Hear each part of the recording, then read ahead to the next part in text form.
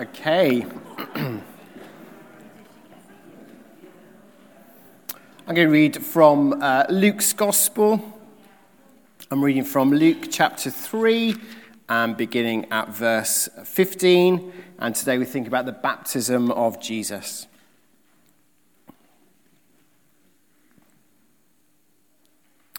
The people were waiting expectantly and were all wondering in their hearts if John might possibly be the Christ. John answered them all. I baptize you with water, but one more powerful than I will come, the thongs of whose sandals I'm not worthy to untie. He will baptize you with the Holy Spirit and with fire. The winnowing fork is in his hand to clear his threshing floor and to gather the wheat into his barn. But he will burn up the chaff with unquenchable fire. With many other words, John exhorted the people and preached the good news to them. But when John rebuked Herod the Tetrarch because of Herodias, his brother's wife, and all the other evil things that he had done, Herod added this to them all. He locked John up in prison. When all the people were being baptized, Jesus was baptized too. And as he was praying, heaven was opened, and the Holy Spirit descended on him in bodily form like a dove. And a voice came from heaven. You're my son, whom I love. With you I am well pleased. Now Jesus himself was about 30 years old when he began his ministry. This is the word of the Lord. Thanks be to God. Let's pray.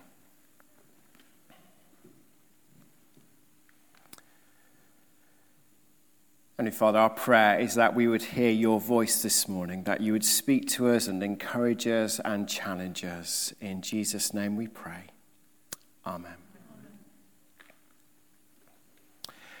St. Giles is an Anglican church. We're part of the Church of England, and as part of that Anglican identity, one of the things that we do is from different times of the year we follow the lectionary.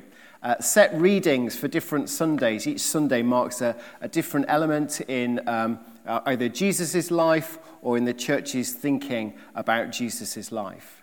And this morning is the feast of the baptism of Jesus, where each year we have this reading or a reading from another gospel that speaks of the baptism of Jesus. And it comes straight after last Sunday, which was Epiphany Sunday, where we thought of the Magi, the wise men, the three kings, coming to Jesus and bringing gifts of gold, frankincense, and myrrh. And that event happened, we think, when Jesus was around 2 years old. So not quite the Christmas card picture with the wise men and the shepherds in the stable together. That was a kind of later event. So when Jesus was about 2 years old. And here we have Jesus, age 30, being baptized. So in our church year, in our church calendar, we've gone 7 days, but in Jesus' life, we've gone 28 years, which kind of raises the question, well, what happened in those 28 years? What happened in the vast majority of Jesus' life? Well, theologians refer to those years as the hidden years, because that part of Jesus' life is hidden from us. As you read through the Gospels, you discover, Matthew, Mark, Luke, and John, that as you read Jesus' life, there's lots about his birth. Then there's his baptism, which marks the beginning of his public ministry, his healing, his deliverance, his preaching, his miracle working. Then you've got his death. There's lots about his death. Then you've got his resurrection. But from age 2 to 30, 28 years, there's just one story. And that's the story of Jesus when he's age 12. He goes missing from his parents. They're on a visit to Jerusalem. They lose him. They can't find him as they're heading back home. And then they find him in the temple courts, and he's arguing with the teachers of the law, the Pharisees, the scribes. He's discussing God's word with them. And they say, nobody has ever taught like this young lad. He's only 12 years old. Nobody's got authority like this young lad. Who is he? Where are his parents? We've never heard anybody preach or speak like this. So what was happening for those 28 years? What was happening in those hidden years? Well, Jesus was learning in the temple, and he was challenging teachers in the temple, and he was meditating on God's word, and he was imbibing it into him. We know he was a carpenter and that his father was a carpenter, so he would have been apprenticed in Joseph's workshop. He would have learnt his trade alongside his father, learnt how to use all the tools, deal with customers, order supplies, do all that sort of stuff. And then we think that Joseph died while Jesus was quite young, because there's no reference to Joseph after the early years of Jesus. And when Jesus dies upon the cross, you'll remember that he entrusts Mary to John, his disciple, his friend, and says, "Look after my mother," which suggests that Joseph isn't around. So as the eldest of his brothers and sisters, at some point, Jesus would have taken on the family responsibilities. He'd have had to learn to look after his mother, to discipline his brothers and sisters, to budget for the family, to care for those closest to him. So all this would have been happening in those 28 years. And through that time of learning and growing and developing as a young man, God the Father was at work in Jesus' life, preparing him for what was to come, shaping him, molding him, turning him into the young man that he would need to be for the ministry that he was called to. I imagine Jesus' ministry would have looked very different if his ministry had begun when he was 15. If my 15-year-old is anything to go by. I imagine his ministry would look very different at 19, as my 19-year-old is anything to go by. But he burst onto the stage, age 30, fully formed, if you like. And so the first thing I want to say this morning is don't despise the hidden years. Don't despise those times, perhaps in your life or our church's life or your family's life, where you're not really sure what God is doing. You can't see where God is at work. Nothing spectacular is happening. You're just getting on with the day-to-day, every day, Monday to Friday life that we all live. God is at work in those hidden years as much as he's at work in the public years of public ministry. Training, preparing, shaping. Don't despise the hidden years. But then we come to Jesus' baptism, and there's sort of three motifs I want to just think about this morning as we look at what's happening as Jesus is baptized. The first is the motif of identification. Verse 21. When all the people were being baptized, Jesus was baptized too. What is baptism? Baptism is a symbol of repentance, a symbol of a new start. What happens is you go to the river, or certainly in John's day, you go to the river. John, who's the Baptist, the baptizer, would encourage you to come. He would preach to the crowds. He would preach a message of repentance and faith, a message of preparation, basically saying, get yourselves ready. Get yourselves ready for the Messiah, the coming King. God's anointed is coming. Get yourself ready. Sort your life out. Put things right in your hearts before God. Confess your sins and turn to him.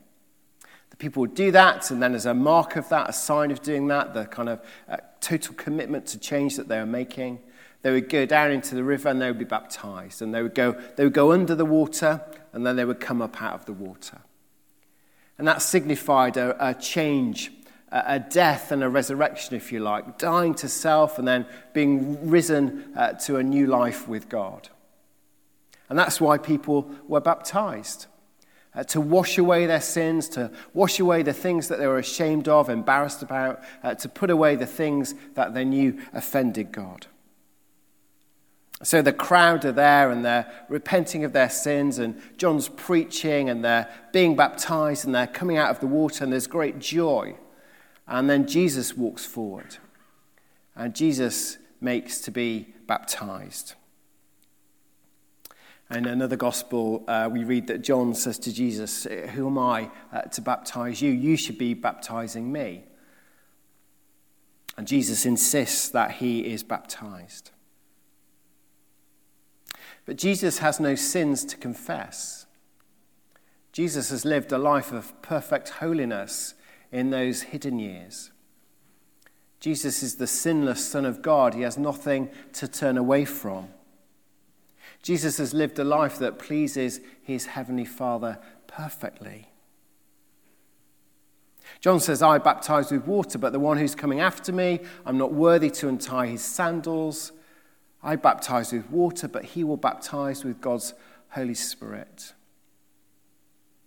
I'm doing a ritual that symbolizes change, but the Messiah, the Anointed One, he will do the reality. He will make permanent changes in people's lives. He will enable perfect permanent change. He will birth new life in his followers. Jesus is the last person who needs to be baptized. And yet he comes forward and is baptized with the crowd. And he doesn't do this because he needs to do this. In fact, God doesn't do anything because he needs to.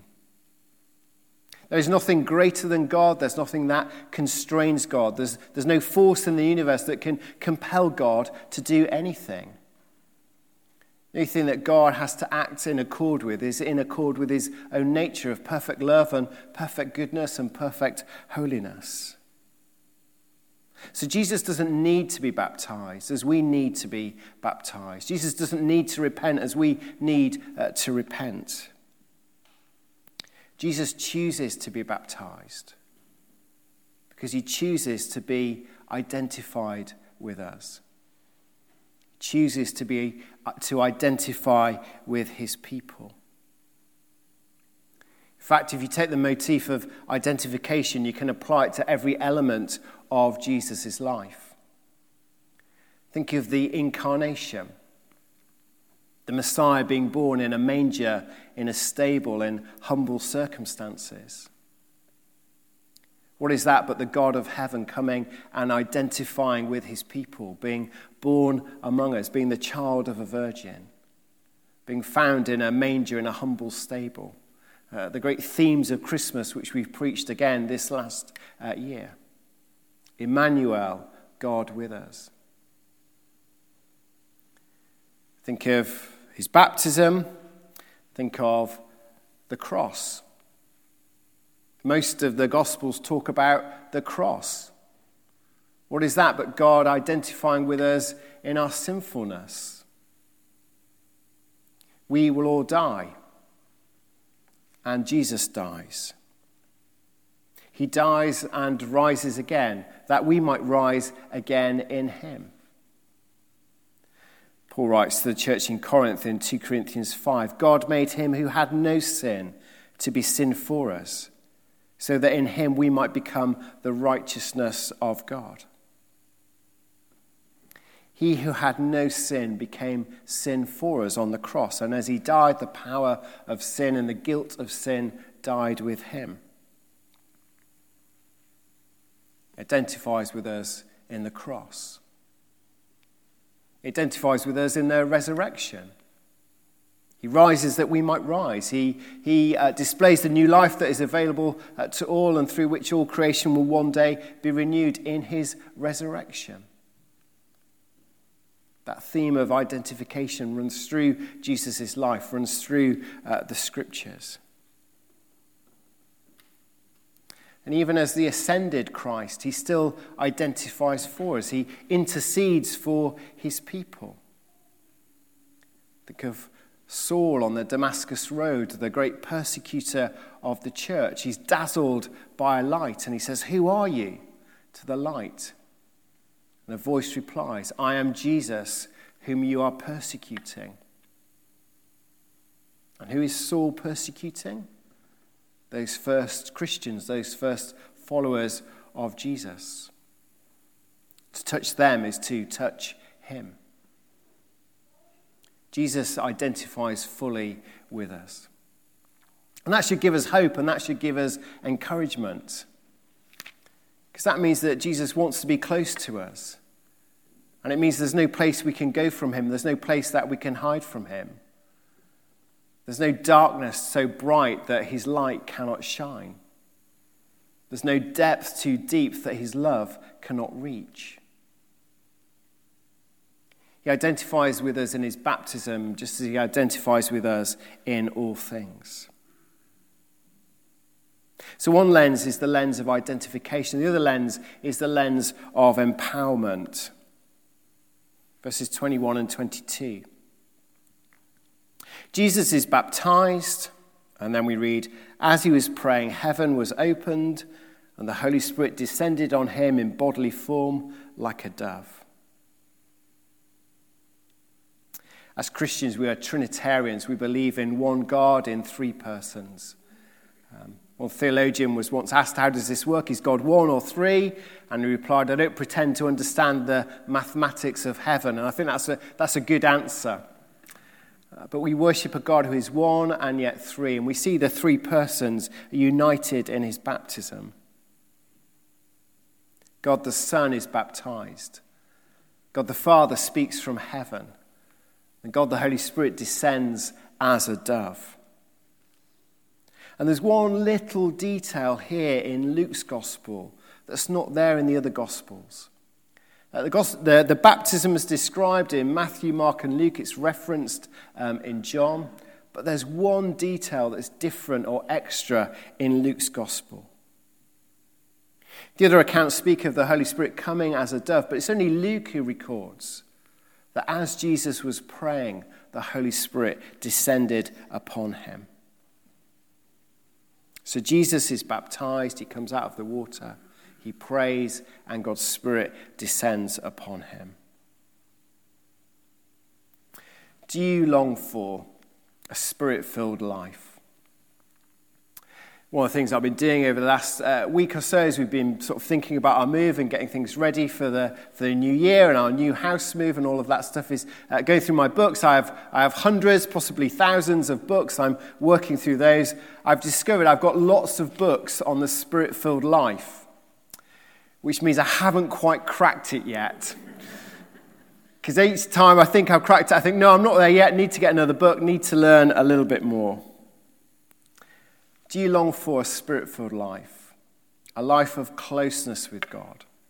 A life where you know the grace of God and the power of God and the truth of God at work in your life and in the lives of those that you love?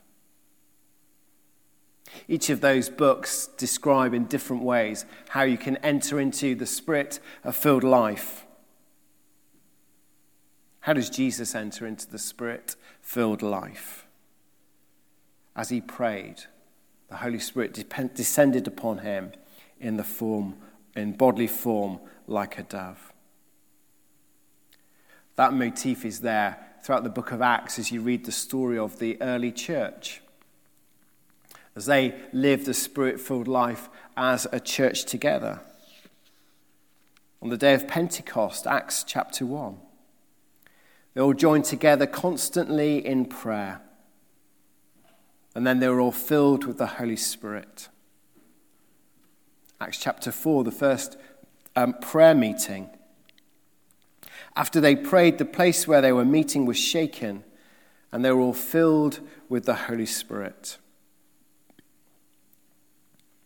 God longs to fill us, to empower us, to change us, to give us strength, to give us a power in witnessing, a boldness, to develop his fruit within us, give us a humility and grace and patience and self-control. In short, God longs for us to be more like Jesus, to be full of God's grace and his truth, to demonstrate his mercy.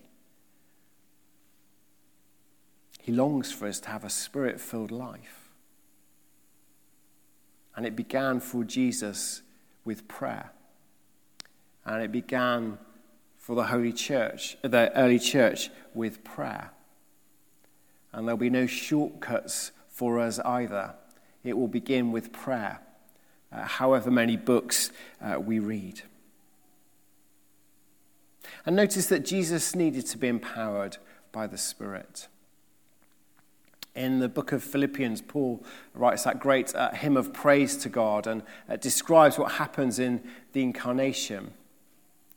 And it says that the Word, the Son of God, emptied himself and became as nothing, being found in the form of a man. And that describes the Son of God being born as a man, being Jesus, the babe born in a manger. And it describes him as emptying himself. And what does he empty himself of? Well, he remains God, but he gives up many of the attributes of being God. He remains in very nature God, but the sort of secondary things that come with that. Omniscience, being everywhere, knowing everything, being all-powerful. Jesus gives up all of that, or the Son gives up all of that as he's born as Jesus. So Jesus is weak and he's vulnerable. And when he does his miracles, he says, I can do these through the power of the Holy Spirit, not in the power that I have in myself within me. He too is dependent upon the third person of the Trinity as we are. So if Jesus needs the empowering and the filling of the Spirit, how much more do we? The motif of identification, the motif of empowerment, and thirdly, the motif of affirmation. And a voice came from heaven. You are my Son, whom I love. With you I am well pleased. I'm a father. I have 2 sons, 1 daughter. There are no more words more powerful as a father that you can speak to your children than these words. You're my son, you're my daughter. I love you. I'm pleased with you. Those are words we long to hear as children of whatever age we might be. Those are words it's a delight to share as parents of whatever age we might be. Jesus knew who he was. In the temple courts, I think he was probably realizing who he was at 12, 13 years old. Certainly as a young man, as 30, he knows who he is. The Father declares at his baptism who he is. There's an affirmation there. An affirmation of who Jesus is, an affirmation that we need to hear ourselves as children, as sons and daughters of the living God. There are 2 other occasions in Jesus' life where the Father in heaven speaks. The one is at his transfiguration, where his glory is revealed on the mountain. He's shining white, and those who are with him, 2 disciples, Peter and John, who go up the mountain with him, see his glory. And there the Father says, this is my Son whom I've chosen, listen to him. So it's a word for the disciples, listen to Jesus. The other is in Jesus' final week, the week that he's betrayed, the week that he will die. John chapter 12, we see he's praying in the temple courts. And he prays, Father, glorify your name. And we read, God's voice thundered, I have glorified it, and I will glorify it again. A reference there to Jesus' death and his resurrection. Those were words for others, but this is a word for Jesus, a word addressed to Jesus. You are my Son, whom I love. In you I am well pleased. Jesus knew who he was. He told people who he was time and again. I and the Father are one, he said. I'm the bread of life. I'm the way, the truth, and the life. I'm the resurrection and the life. I'm the light of the world, and so on and so forth. And he asked people who they thought he was. He said to his disciples, who do people say that I am? Who do the crowd, or those folk over there, who do they say I am? And then he narrowed it in and he said to them, who do you say I am? And they said to one another, after some of his miracles, who is this man? It's the most important question that any of us can ever ask. It's the most important question that we need to find an answer for.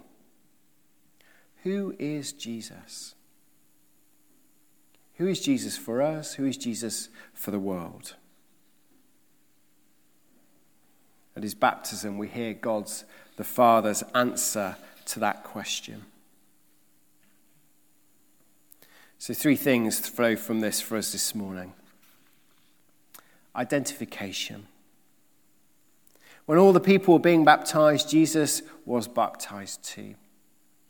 Jesus chooses to identify with us. It's not that we chose him, but that he chose us. That we were far off, but he has drawn near. And we can delight in that and take confidence from that. Empowerment. Where does the Spirit-filled life begin? Well, it begins with prayer. Began with prayer for Jesus, and it will begin with prayer for us too. Finally, affirmation. Who is this man? What's your answer to that question? And if you know the answer to that question, if Jesus is your Lord, your Master, your friend, your rock, your light, do you know who you are in Christ, who you are in him, who you are by virtue of knowing him?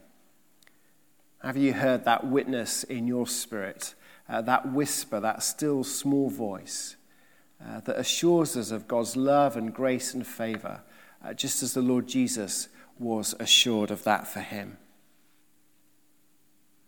That whisper that says, you are my son, my daughter. You are someone who I love, and I am pleased to have you as part of my family. Let's pray. Heavenly Father, we thank you for the Lord Jesus. We thank you for his baptism, which we remember and reflect on today. And Lord, we thank you for these truths. And Lord, I pray that you would seal them in our hearts. Lord, you know what each of us needs to hear this morning. And so, Lord, I pray that you'd meet with each of us at our point of need. In Jesus' name we pray. Amen.